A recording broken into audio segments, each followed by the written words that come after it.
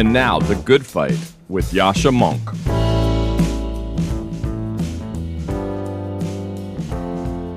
Hi, my name is Jeffrey Kane. I was a longtime foreign correspondent in China where I wrote a book called The Perfect Police State about the Uyghur genocide and the technological surveillance dystopia that China has created. I'm now a senior fellow at the Foundation for American Innovation, where I work on technology and geopolitics. And I recently wrote an article for Persuasion called The Left, TikTok, and the World's Biggest Police State. One of the things that I've found since I returned to America is that the far left is not as interested in human rights in China as they claim to be. I would often go on Twitter, go on social media, go to activist gatherings and ask people how they feel about the Uyghur genocide. The response was not what I expected. The response was that America is the original colonial power, that the West has created the ideas of subjugation and slavery and colonialism, and all other empires have been subjugated. Therefore, we cannot address the Uyghur genocide without being racist in some way against Asian Americans. This entire narrative really undermined the whole purpose of social justice. Recently in America, there has been this expansion of Chinese technology companies, TikTok being one example. Most of these companies have been deeply involved in helping the Chinese government further the aims of genocide against the Uyghurs. And yet now we're opening our doors to them in America. And when people try to criticize these companies, they're accused of being xenophobic and racist. This is the narrative I'm writing about, the narrative that the West is the evil imperialist core of the world and all others have been subjugated, that these historical issues must be redressed. But when we kill that narrative and open up the possibility that other nations and other empires have committed the same crimes throughout history, that allows us to expose massive human rights atrocities and to speak about them plainly without decorating them in this historical dressage. So this is the article I wrote. It's called The Left, TikTok, and the World's Biggest Police State. And it's a piece that is now up on Persuasion. Hope you enjoy it. Jeffrey Kane's piece called The Left, TikTok, and the World's Biggest Police State was published by Persuasion. To learn more about the community we're building at Persuasion and to get similar articles directly into your inbox, head to www.persuasion.community. My guest today is William Deresiewicz. Bill used to be a professor of English at Yale University and is the author of a number of books, including the bestseller Excellent Sheep, The Miseducation of the American Elite and the Way to a Meaningful Life. We had a conversation about the nature of American colleges today, the way in which they encourage people to succeed in meritocratic competition, but also to lack a deep commitment to play, to creativity, to principle, to be, in his words, excellent, but sheep. And we had a broader conversation about the kinds of cultural transformations over the last decades that have pushed to the side many of the traditional values of education, of art, of human connection. Bill, welcome to the podcast. Thank you. Thanks for having me on. We were just chatting before we hit record, and you said that you're always interested in the American elite and what's wrong with it. I'm trying to write a piece at the moment that I'm going to call The Influential Million, about not just the hyper elite of America, but the broader elite class of the million most influential Americans, which seems to me to be a very strange breed. It's the world that I'm a part of. It's a world that I in many ways admire. It's a world of people who are often very smart and very kind and very hardworking, full of all kinds of small but important virtues of trustworthiness and hard work and friendliness. But it also seems to me to be, a world that is particularly out of touch with the rest of society in a way that goes even beyond what would be true of its equivalent in Germany or France and other places. Help me write this essay. How do you think about the American elite in 2023? Right. Well, I think before we get to 2023 and the elite we have at the moment, we should also probably think a little bit about the fact that America's always had and always going to have a complex and tormented relationship with its elite, or the elite will with America, or everyone will with the concept of an elite, because after all, we're built on this idea of democracy in contradistinction to the European origins and their aristocracies. So there's always been this tension between the people and its leaders, the very idea that some people are better than others, that some people have a right to rule. This doesn't sit well with the American idea. And so I think that leads to, among other things, some weird psychic distortions that I think are particularly sharp today, where you have an elite that is constantly trying to disavow its elite status. I think this was sharpened even more by the sort of 60s social revolution, where David Brooks wrote brilliantly about this, I thought, in Bobos in Paradise years ago, about how we now have this liberal elite, at least, that likes to think of itself still as a kind of insurgency, and therefore has a kind of need to disavow its own power and position. At the same time, as you just said, and in some ways this is a related development, we've had since about the 60s or the 70s what we call the meritocracy, where the elite is chosen now not through heredity in the sort of white Anglo-Saxon Protestant upper class, trained in Ivy League and related institutions, but a broader, multi-ethnic, multi-gender elite that is supposedly, and to a certain extent is, selected through meritocratic means, processed through the same institutions, but in a way that's become self-perpetuating. And I write about this in Excellent Sheep from 9 years ago, that pretty much as soon as we shifted from this kind of WASP aristocracy to a multi-ethnic meritocracy through the reform of elite college admissions, upper middle class and upper class families started to figure out ways to game the system so that their kids would end up being the winners. Which is why we have this overwhelming percentage of students at selective colleges come from the top 10 or 20%. And this eventually became, maybe for related reasons, there's also this residential segregation of the elite, right? There's that book, The Big Sort, which I guess is more about red and blue, but it's certainly, there's been a class sorting as well. So now you have an elite that is produced in homogenous suburbs and upscale urban neighborhoods, homogenous private schools or public schools in suburbs that are essentially also homogenous because they're so expensive to live in. And then the same homogenization continues in college and then after college. So now we have this elite that thinks of itself as more democratic than ever because of meritocratic selection and sort of post-60s ideology. And yet it's, as you say, it's comically cut off from the society around it.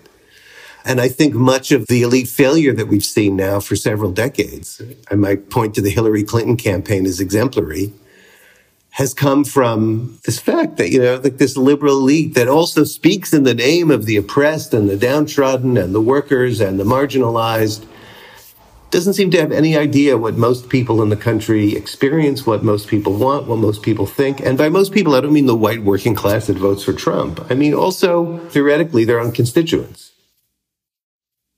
There's a lot in this. By the way, I was astounded to learn a few years ago that the word bobo really was just made up by David Brooks, because when I was briefly living in Paris after college, spending a year studying there, the word bobo was in such common usage as just a class descriptor within the country. It felt to me like very much an autochthonous term that had arisen within the French discourse and a term that was decades old. When I then heard about Bobos in Paradise later on, I assumed, well, David Brooks spent some time in Paris and heard about this term and thought this is a great descriptor. It's very interesting to me that he actually made up this term and it became, such a key part of French discourse. It's quite an achievement, actually. But to go to a deeper question here, it seems to me that this lack of accurate elite self-description is at the heart of many of these problems, right? I mean, there is something quintessentially American about this, because America's elite was always the self-made elite, it was the immigrant elite, it was always the non-aristocratic elite, and that in many ways, of course, was a lie by 1900 or 1950 as well. But it feels like in 1960, a member of elite would have been happy to think of themselves as the establishment, would have been happy to think of themselves in some key ways as upholding a certain set of American norms and values and institutions. But the post-1960s elite has changed in character in these important ways, that the way you signify your belonging in it is in part to find strange ritualistic ways of performing your rebellion against the elite, right? What it is to be part of the American elite is not to believe in an establishment, not to believe in an elite, to claim to be a rebel, to claim to be an outsider. So why is it that the American elite cannot self-describe in more accurate ways? And what do you think of the social consequences, or the cultural consequences that follow from that self-deception? Yeah, it's really remarkable the extent to which people go to delude themselves about their actual position in society and the enormous guilt that seems to be underneath it. I mean, people talk about liberal guilt, and there's the elite and then there's the liberal elite, and we shouldn't conflate them. But I think it's certainly easier to talk about the liberal elite, which after all has really become, outside of the Republican Party and their kind of associated cultural institutions, we've really got an elite that's pretty homogeneously liberal. The way that I've started to think about this is that elites are often defined as, I think the Merriam-Webster has it as, and I hate people who quote dictionary, definitions, but bear with me. The Merriam-Webster defines it as a group of persons who by virtue of position or education exercise much power or influence. Good, straightforward definition. I think America is such a huge and variegated country that there's multiple groups of such persons. And there's undoubtedly a financial elite of the very, very richest, who aren't always part of a world we're talking about. There's a good article in The Atlantic at some point about these regional and local elites, the people who really run small town Mississippi or small town Oregon or small town Ohio, or the person who runs the local car dealership and so on. That's a different kind of elite still. But there's a kind of right-wing counter-elite of people running conservative think tanks and pastors of politically engaged mega churches and so on. And each of those is a significant elite group that we should take seriously. But then I think, yes, there's this fourth elite, the elite that you and I are part of, probably most listeners or many listeners of the podcast are part of the influential million, as I would put it, right? Of the meritocratic good and the great. And that's sort of the elite that we're talking about for the purposes of the conversation, it seems to me. It's a big country. It's a regionalized country. There are elites at many levels in many places in many different kinds. And that's absolutely the case. But I think for analytic purposes, first of all, because I think the liberal elite has particular characteristics that may not be true of the others, especially things that we're talking about, their attitude about themselves. We probably don't need to talk about this, but I think maybe in the conservative elite, of course, when they say elite, they're also not talking about themselves. They're talking about the liberal elite, and they disavow elite status. It's this sort of ancient American need to disavow elite status. But what I'm trying to say is that now, and you mentioned the financial elite, and, are they part of what we're talking about or not? One of the striking things in recent years is that larger and larger sections of, let's say, the nationally visible elite, the Fortune 500 elite, the big foundations, the big institutions, the ones that are based in Washington, New York, and the other big cities, have come to identify as liberal, as progressive, have been drawn into kind of the liberal or even progressive cultural sphere. This is like woke capital, right? Where they now see themselves as part of the same political and cultural idea. This would not have been the case by any stretch of the imagination, with corporate CEOs or corporations in their public-facing persona, that they would present themselves as having liberal progressive politics in good standing, right? But to return, the very idea of a liberal elite, right, contains that contradiction. Well, if you're liberal, how can you justify the existence of an elite? Especially as what it means to be a liberal has become, as I keep saying, liberal and progressive, but it's kind of getting pushed more and more to the left. So, say an old idea, say a pre-60s idea of a member of the liberal elite, somebody like Henry Luce, the publisher of Time Life, saw himself and his institution as having a mission that was, actually, I think, fairly comfortable, not only comfortably elitist or elite, comfortably aligned with the nation and national greatness and even maybe American empire, although I don't know if Luce would have used that word, right? The old WASP aristocracy contained large liberal elements, and they'd go into the State Department and CIA, government, the military. I think since the 60s, and especially in the last few years, we now have not only a disavowal of elite status among the liberal elite, we have more and more a disavowal of the country itself, of America itself. The American idea, America is now filthy, evil, tainted, irredeemable. But we have elites who run the country, who benefit from American wealth and power, from the history of American wealth and power, who are the legatees of all the wealth and power that was built up through slavery and through expropriation of Native Americans and through the northern factories. They have come into this. This is what makes their existence possible, their power real. And at the same time, they need to pretend that they're not part of this, that it's always somebody else who's part of it. And this leads to all kinds of absurdities, contradiction, bad faith, I think refusal to recognize reality. I think something like that embarrassing Pepsi ad from a few years ago about a protester who sort of takes a Pepsi can and hands it to the riot cop is somehow symbolically at the heart of this, right? I mean, here's a giant corporation sort of trying to appropriate a protest movement for itself with sort of a worst aesthetic. There's some way in which that, to me, is the height of this kind of self-delusion in the form of this big corporation. There's a deflationary account of the quote-unquote liberal elite, or the progressive elite, and a more substantive one, right? The deflationary account would go back to what I was saying earlier and say, you know what? This really is just one of the elite groups in the country, and it's no more significant than the other ones. Perhaps in certain ways it's less significant. The reason why you and I are obsessed with it is that it's the one that's most salient to us, that it is the one that insofar as we're elite, it is because we are part of these meritocratic institutions and came up through them. And these are the people we know, and so therefore these are the people of whom we're aware and who sometimes annoy us, right? And then I think there's a more substantive account that tries to say that there's some way in which this specific elite group holds so much cultural power that the others define themselves against it, that they're somehow more central to what happens in the country than these other kinds of elite groups that you might think about or mention. Where do you fall on this? I mean, is this something where, you and I should go to therapy and get over whatever compulsion we have to deal with our societal parental figures and so on? Or do you think that there's a sort of more profound importance to this particular group because it is at the avant-garde, or at least at the sort of defining heights of culture and politics? No, I think that's a good question. And I think, this is something that I always try to keep one eye on. Is this all just talk, the chattering class, the sort of culture creating class ultimately doesn't really matter very much because the real business is happening elsewhere. The real material form of society is being shaped elsewhere by business, by science and medicine, by government and so forth.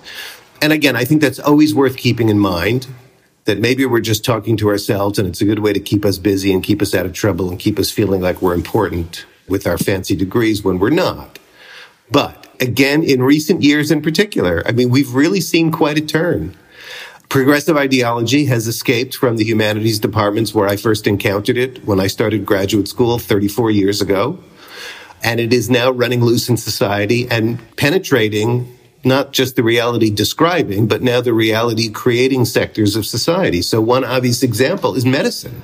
Medicine is now being profoundly changed by, for lack of a better word, a woke agenda about the realities of biological gender, about the causes of disparate health outcomes between communities. What's the cause? Is it because doctors are racist, or is it because we have an unhealthy food system? This is happening with, discussions around obesity. We can't say that obesity is unhealthy now. We have to talk about body positivity.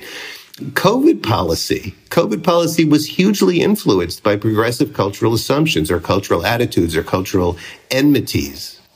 So this is not just a conversation on a podcast or in a seminar room anymore. That's what I would say. And I don't think that you can as neatly separate, say, the cultural elite from the rest of the elite for reasons I was saying before, that now, maybe with corporations, it's all just PR.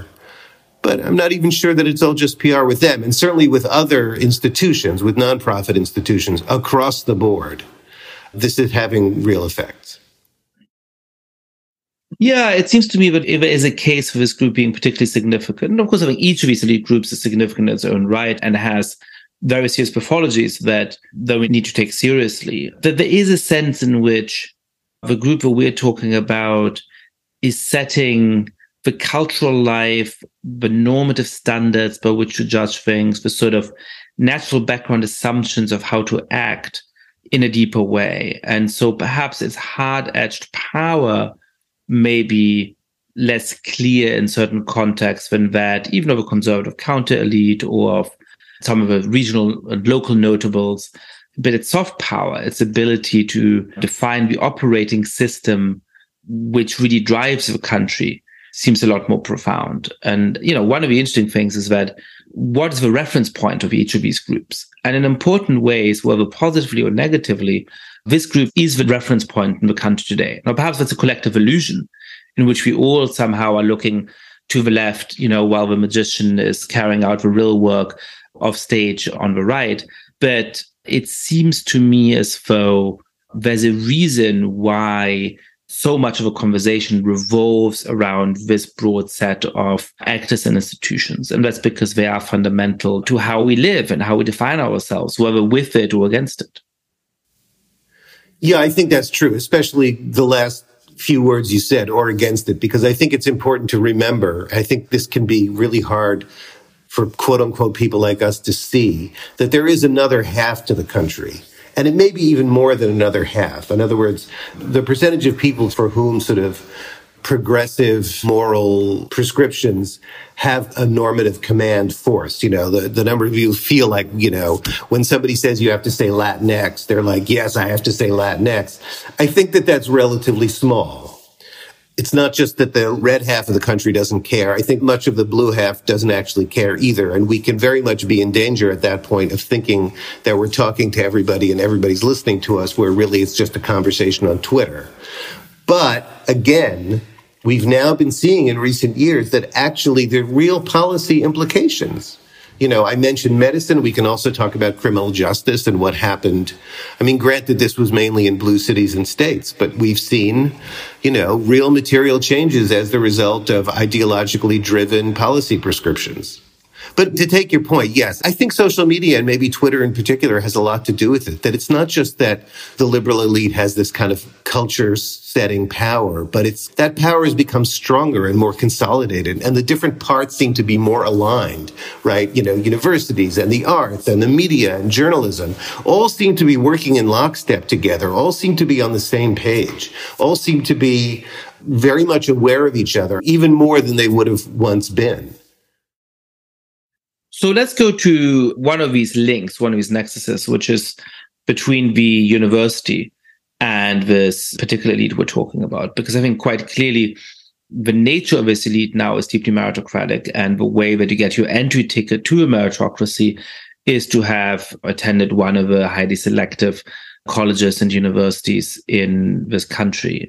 I think the way that you first came to the attention of many people was an extremely viral essay and a book of the same title called Excellent Sheep. What makes the young budding members of this elite, whom you have the pleasure of teaching at places like Yale, such excellent sheep? What do you mean by that phrase, and what's its deeper significance? Right. So the phrase came out of the mouth of one of my students in a moment of kind of startled self-recognition one day in class. She said, "Are you saying that we're all like excellent sheep?" It's such a great phrase because there's the excellent part, right? So these students, they tend to be very smart, certainly very hardworking, very ambitious, very good at delivering what we define as excellence. We have to be careful, though, that excellence as understood, as visible to the meritocratic system, isn't necessarily the same thing as that we would call excellence, in everyday life.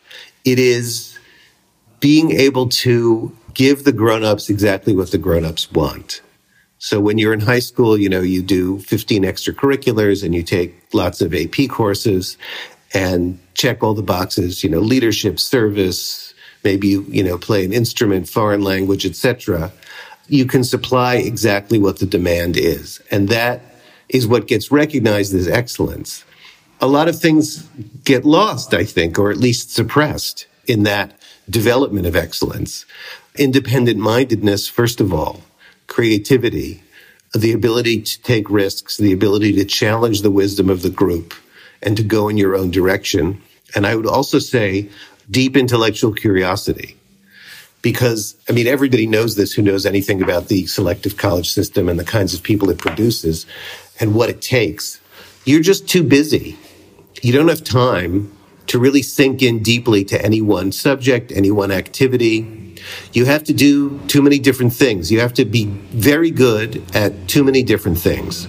And also, you learn that the reason you're doing all of these things is to get into the college of your dreams, not for the activity in itself, right? You're not doing math out of the love of math. You may have a love of math, but you don't really have time to cultivate it to the fullest extent. And also, everything you're doing, again, the mentality is that everything is instrumental.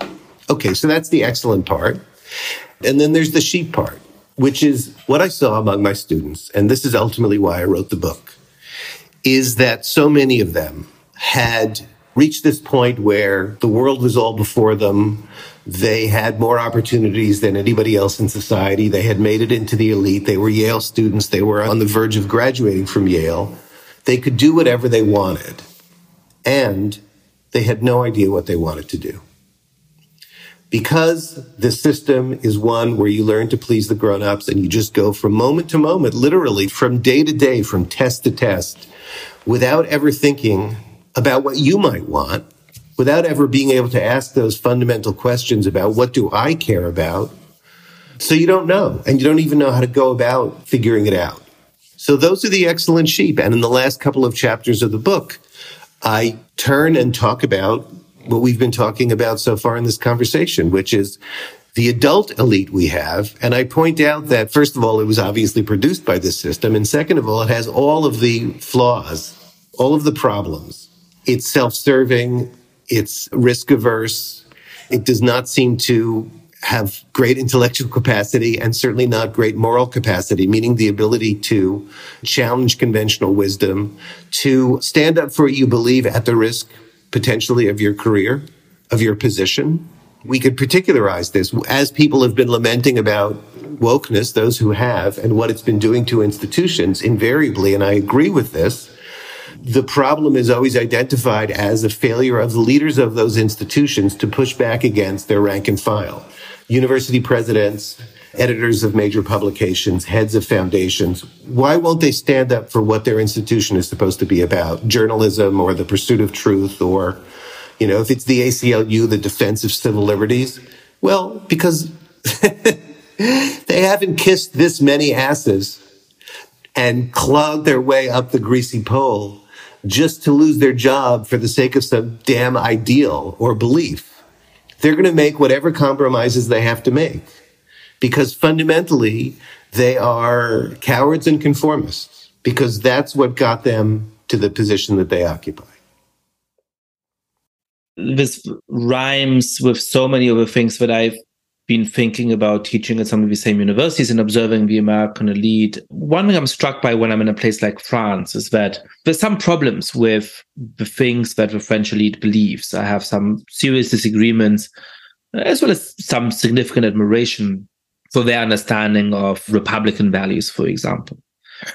And I think in some ways the French elite is much more corrupt, much more self-dealing, much more self-satisfied than the American elite. It's in some ways much more of an insider system, an insider society. But I'm always struck when I speak to members of the French elite, because I think you still believe in something and you're willing to stand up for this even when it's unpopular. And you might actually take a risk in defense of this. And the extent to which that has proven not to be the case among the American elite in the last 10 or so years, on both sides. I mean, the Republican elite that just rolled over for Donald Trump, but also many members of the more mainstream or the more progressive elite that have paid lip service to things. But I know from conversation with them, they don't for a moment believe over the last 5 or so years, has really put me off America in a certain sense. I found it to be a deeply disillusioning experience. The other thing that really strikes true for me is this distinction in how students think about what they do. I was an undergrad in Cambridge in England. And many of the things that I did in college and that many of my friends and classmates did in college were quite similar to what the kids at Harvard were doing once I got there for graduate school and started to teach them as a teaching fellow and so on, right? I did a lot of theater. I had some kids at Harvard who did a lot of theater. There was people who were involved in the newspaper or in some kind of business association and so on. What struck me, though, is that first, personally, the people who did that in England were doing it because they were passionate about these things. And they didn't really think too much about how it would affect their career prospects. And then, sure, when they were seniors and they were applying for jobs in the city, there was a question about what extracurriculars they'd done, and they'd put that down. And that was probably helpful to them in getting jobs at, HSBC and Citibank and so on. When I talked to my students at Harvard, I'm saying, hey, how is your term going? And they said, it's okay. I feel like I'm falling behind on my extracurriculars. And there was this sense that they needed to be president of X society and to have founded Y society in a very self-conscious way because they wanted those jobs and wanted those career opportunities. And so I was struck by the fact that they did some of the same things and they probably had some underlying interest in them and some underlying passion for them.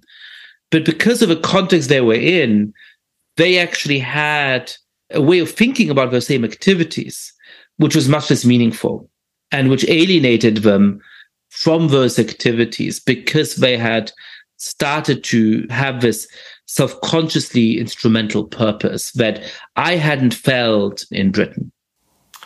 Yeah, I'm not sure how I can account for the differences, but I think you described it perfectly well.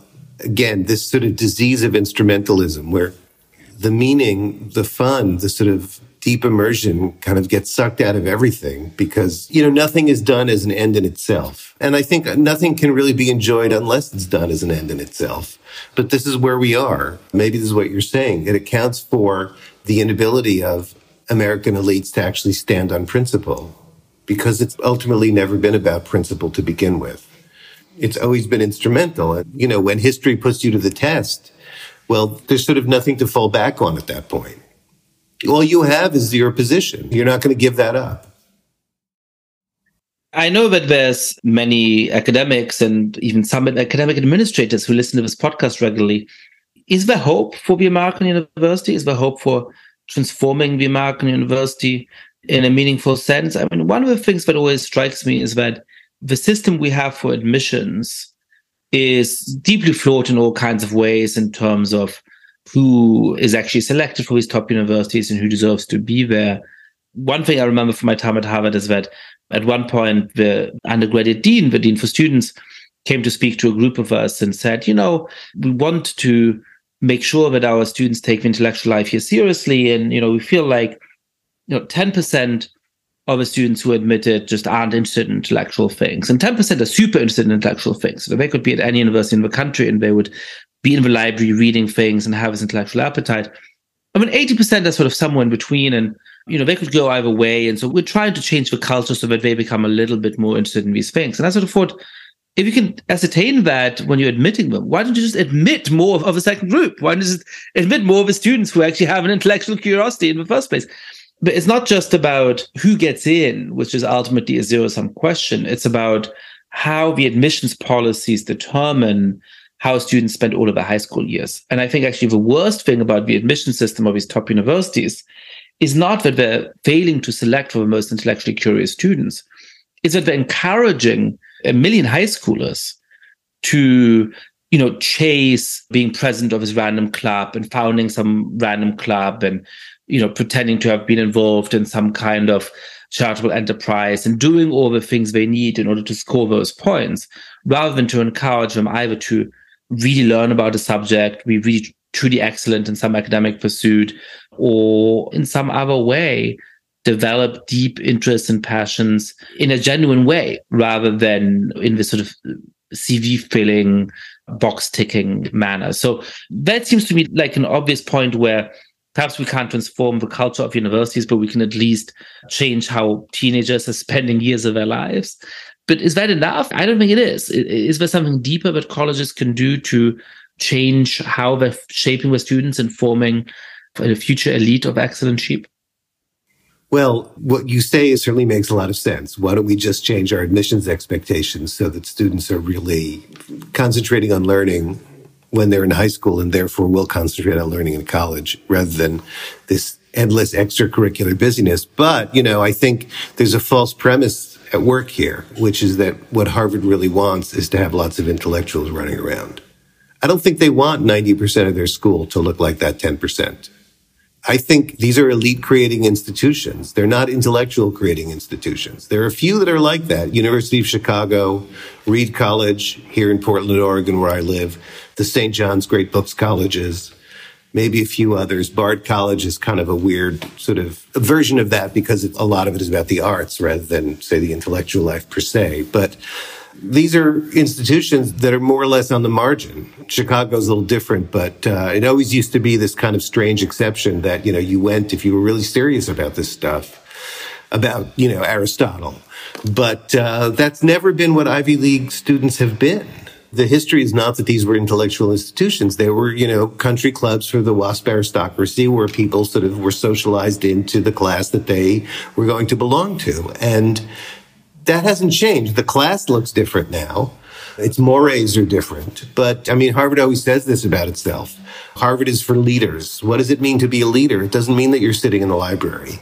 It means that you're the head of this and you're doing this and you're schmoozing that and, you're meeting the important people through your professors or through your internships or whatever. And you're preparing yourself to occupy the commanding heights of the economy and government. That's what they want. That is what they want. To a great extent, they are getting what they want. I think it's producing a bad elite. It's making students miserable. But I don't really think we can expect them to change. What we can do, but this is not something that universities themselves can do. A lot of the problem we have with all of this now is the way we have defunded public higher education for, going on 50 years now. So it used to be a couple of generations back that talented young people from, around the country would be perfectly content to go to their state's public university or maybe a different state's public university, most obviously California. But, California, Michigan, Wisconsin, Virginia, North Carolina, these are states that all have had great public universities.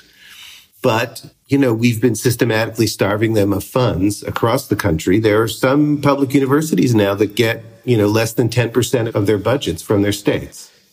So they've become more expensive. Used to be that students could go for free. You could put yourself through college with a part-time minimum wage job. You can't do that now. The education has gotten worse. More and more of the teaching is being done by adjuncts. Classes are getting larger and larger. This is one of the big reasons that we have this increasing admission stampede directed at a very limited number of elite institutions, right? If we had 20 or 30 or 40 great public universities in this country, students would be less insane about having to get into, one of the top 12 private universities that have private purposes, that are ultimately about their own self-perpetuation, not about the public good. But that's something that we have to do collectively, right? That's about taxation. That's about budgets. Another set of concerns that you have in your writing is about a sort of broader cultural malaise. You've written essays about the way in which the role of friendship has been displaced in society. You've written a book about the end of solitude. And you worry about the changing role of the artist, the difficulty of actually making a living as an artist. How do those broader cultural phenomena interrelate in your mind?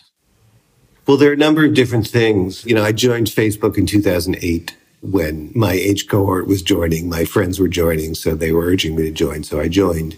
And I was immediately struck, as I think everybody is, if they remember that experience of joining social media for the first time, and how completely your life is transformed, your relationships, your inner life. So a year later in 2009, I wrote an essay that the editors called The End of Solitude, where I was trying to reflect on what this experience was like, what was happening here. And I talk about solitude as a very particular kind of thing, right? There's the objective state of being alone. You can look at someone and see whether they're alone or not. But there are very different ways to experience that state.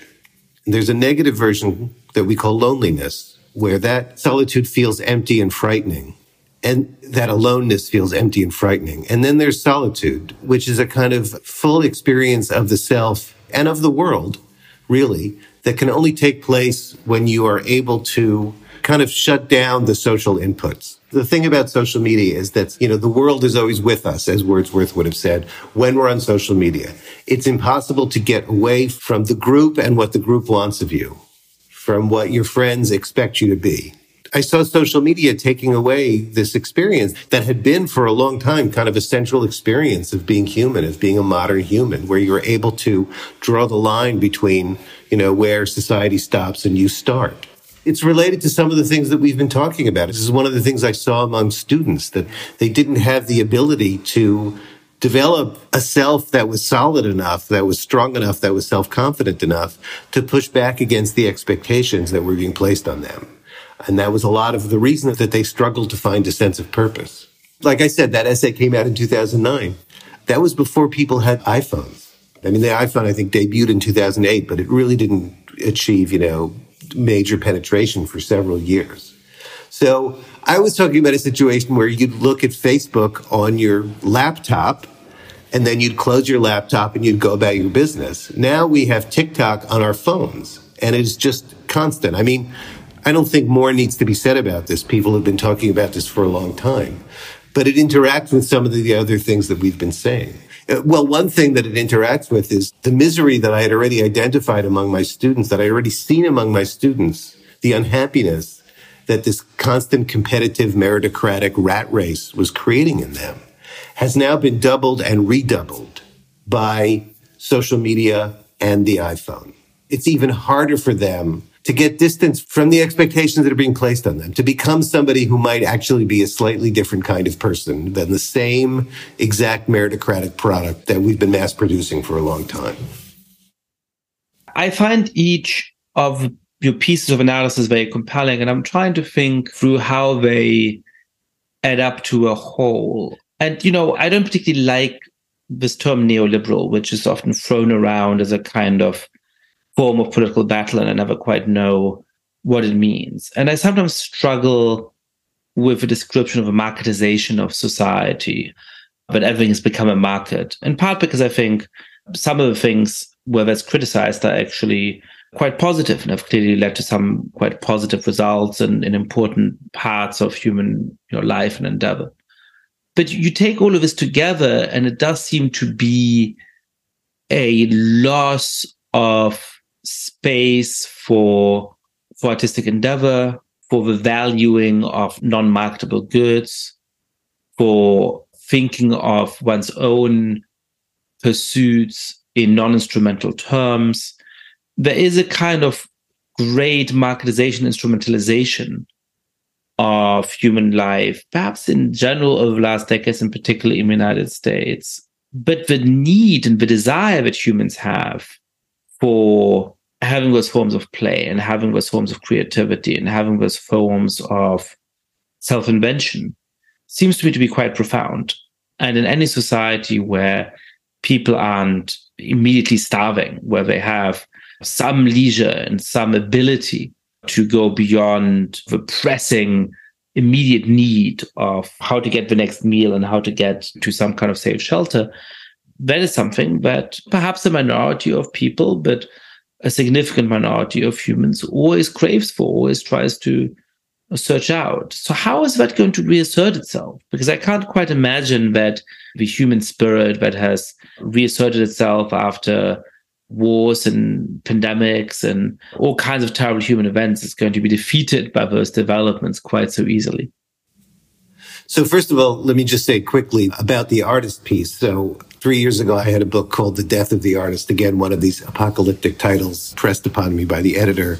But it's about what the internet has done to the ability of individual artists. And that means all kinds of artists, writers, musicians, visual artists, etc. Their ability to make a living, right? The internet has completely reshaped the arts economy from the standpoint of the individual creator. Maybe we don't have time to talk about all the ways that this has been the case, but for the purposes of the present point, one of the main things that is meant is that in order to support themselves, artists need to be constantly online. They need to build audiences through online platforms and constantly serve them content on a weekly, if not daily basis. They are beholden to a much smaller audience than ever before. Even if your album only sold 10,000 copies, I mean, first of all, you got a lot more money for 10,000 copies, but it was 10,000 out of, the whole world who might be interested in your music and would hear about it in some way. Now you have your niche audience of 10,000 people that you are in constant contact with, that you are hearing from, that you are getting feedback from, that is telling you what it expects of you. And you are constantly thinking about, how am I going to make them happy? Now, anyone who knows about art knows that that's death to real creativity, that the artist has to start with their own vision, their own need, their own exploration. They have to, let's say, try to make themselves happy, or an older age would have said that you are creating for God, that God is your audience. But that really means a kind of ideal understanding of the perfection of the work. And then you bring it to the audience, and hopefully you find an audience and the audience likes it, right? And that process of creating true art for yourself to fulfill that vision of what the work is telling you it wants to be, it requires kind of open-ended time, right? You need as much time as it's going to take. Okay, none of that is how things work on the internet, right? The internet, again, you need constant content. Everything is short term. Everything has to hit immediately. Nothing has time to develop. The individual artist doesn't have time to develop. So putting together the pieces of what we've been talking about. I know neoliberalism, people don't know what it means. It can get thrown around a lot. But fundamentally, I understand it as an ideology that sees everything in terms of market values, right? Everything is valuable insofar as it can generate money, right? So we're judging our educational institutions based on return on investment and so on and so forth. But that attitude also penetrates the individual, right? The individual is valued not even as consumers, but as producers, right? So now the purpose of sending a kid through school is to make them ready for the job market, and that's the only purpose, right? And that really came in, say, 70s, 80s, Reagan, Thatcher. There was a whole pivot in societal values that had, profound ramifications for everything, including defunding of public universities. You add to that the internet. The internet has enabled more and more things to be turned over to the market, to be marketized. And it has made each of us a kind of, the business people talk this way. We're all brands now. The brand called you. That's a book from, I think, the first decade from the aughts, right? That's when people started to talk about brand called you, marketing yourself. So now we have the technology and the language to think of ourselves in anything that we do as these supposed entrepreneurs who are constantly packaging ourselves for profit. And more of us have to live this way. More and more of us are getting our livelihood this way. And even people in institutions, college professors, even sometimes high school teachers, are encouraged to be, or at least seize the opportunity to be entrepreneurial, to think of themselves not in terms of the institution, but as, sort of the brand that they're building in the larger world. I'm wary to talk about this stuff because you start using words that are very squishy and that can sound, kind of goody-goody, but what do they really mean? But they do name real things. Play is a real thing. Creativity is a real thing.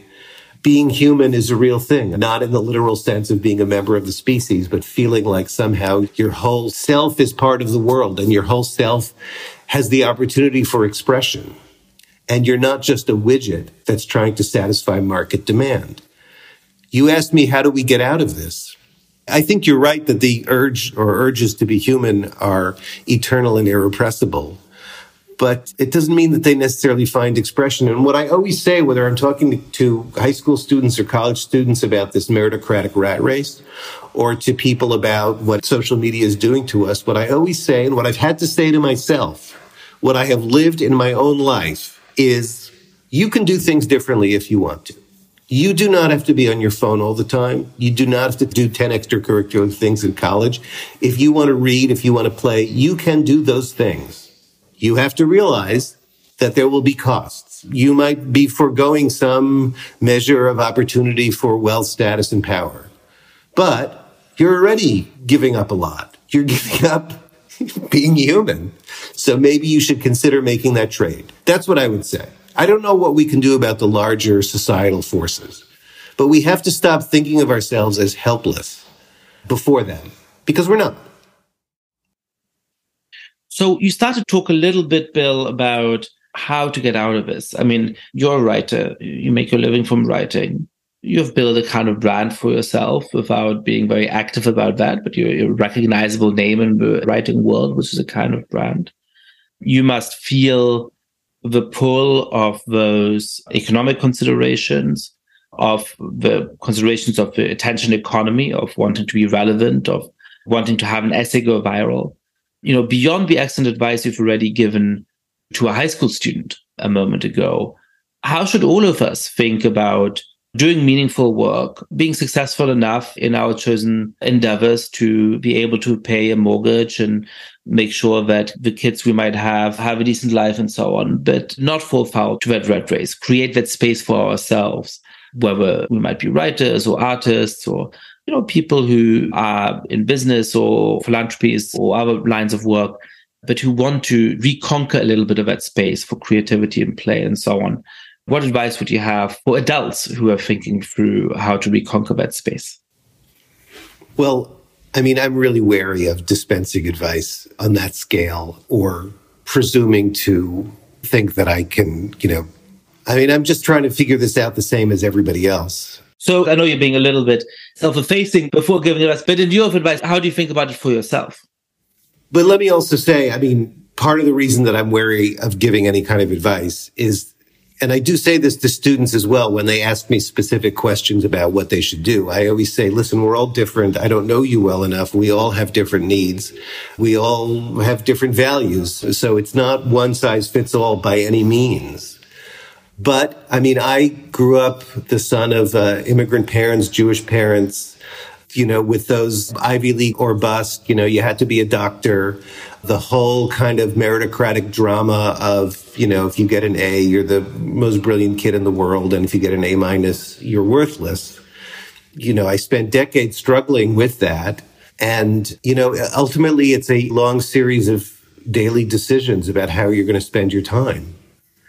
And asking yourself, what is it that makes you feel good? Okay, so I'm not an academic anymore, and I didn't leave academia voluntarily. Okay, I was an English professor, an untenured English professor at Yale.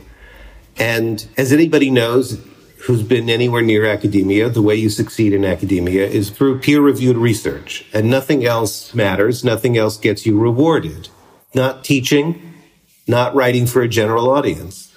In fact, if you do those things, you're looked at with suspicion. I wanted to do those things. Those things mattered to me. Being a teacher mattered to me. It was the whole reason I was an academic in the first place. Writing, initially, it was book reviews for the New York Times Book Review. I liked doing it. I needed to have some kind of literary outlet that was more than writing journal articles, which have no literary merit whatsoever. And I wanted to speak to an audience beyond the academy. And I knew that I was taking a risk. And the risk was my next job after Yale wasn't going to be as prestigious a school. It never occurred to me that I would have to leave academia altogether. That's what ended up happening. Because I did the things that I thought were important and that were gratifying to me, my career took a very sharp right turn. And I found myself in a position of not having a job, not having a paycheck. It's worked out over the last 15 years. And I'm glad it's worked out. There were no guarantees. And on a day-to-day basis, I'm still asking myself those questions. I haven't tried to build myself as a brand because it's gross. And because part of being a brand means you kind of keep delivering the same product over and over again. I wrote Excellent Sheep. It was a bestseller. I could have been one of those people who write a nonfiction bestseller and kind of turn themselves into a nonprofit and sort of go around, doing programming around that issue. That's not what I wanted to do. I wanted to write about something else because that's where my curiosity led me. I didn't want to keep producing the same product. And again, it can make life harder, but it also, to me, it's what's been more rewarding. So, yeah, you asked me to just give myself as an example. That's me as an example. I don't have kids, so that makes choices a lot easier. You got kids, you've got responsibilities to your kids, maybe you have more financial constraint. I'm not saying that we can all do whatever we want. And I say this to college students too. You can't do whatever you want, but you can try to do as much of what you want as possible. And that starts with letting yourself acknowledge what it is that you want and not caring so much about what other people want you to be or want you to want, like your parents and your peers. And yes, I think this holds as good for adults as it does for college students. Well, Deresiewicz, thank you so much for coming on the podcast. Thanks very much.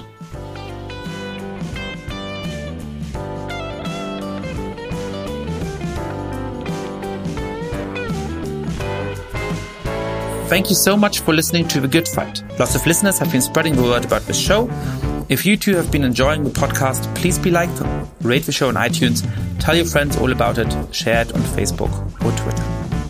And finally, please mail suggestions for great guests or comments about the show to goodfightpod@gmail.com. That's goodfightpod@gmail.com. This recording carries a Creative Commons 4.0 international license. Thanks to Silent Partner for their song, Chess Pieces.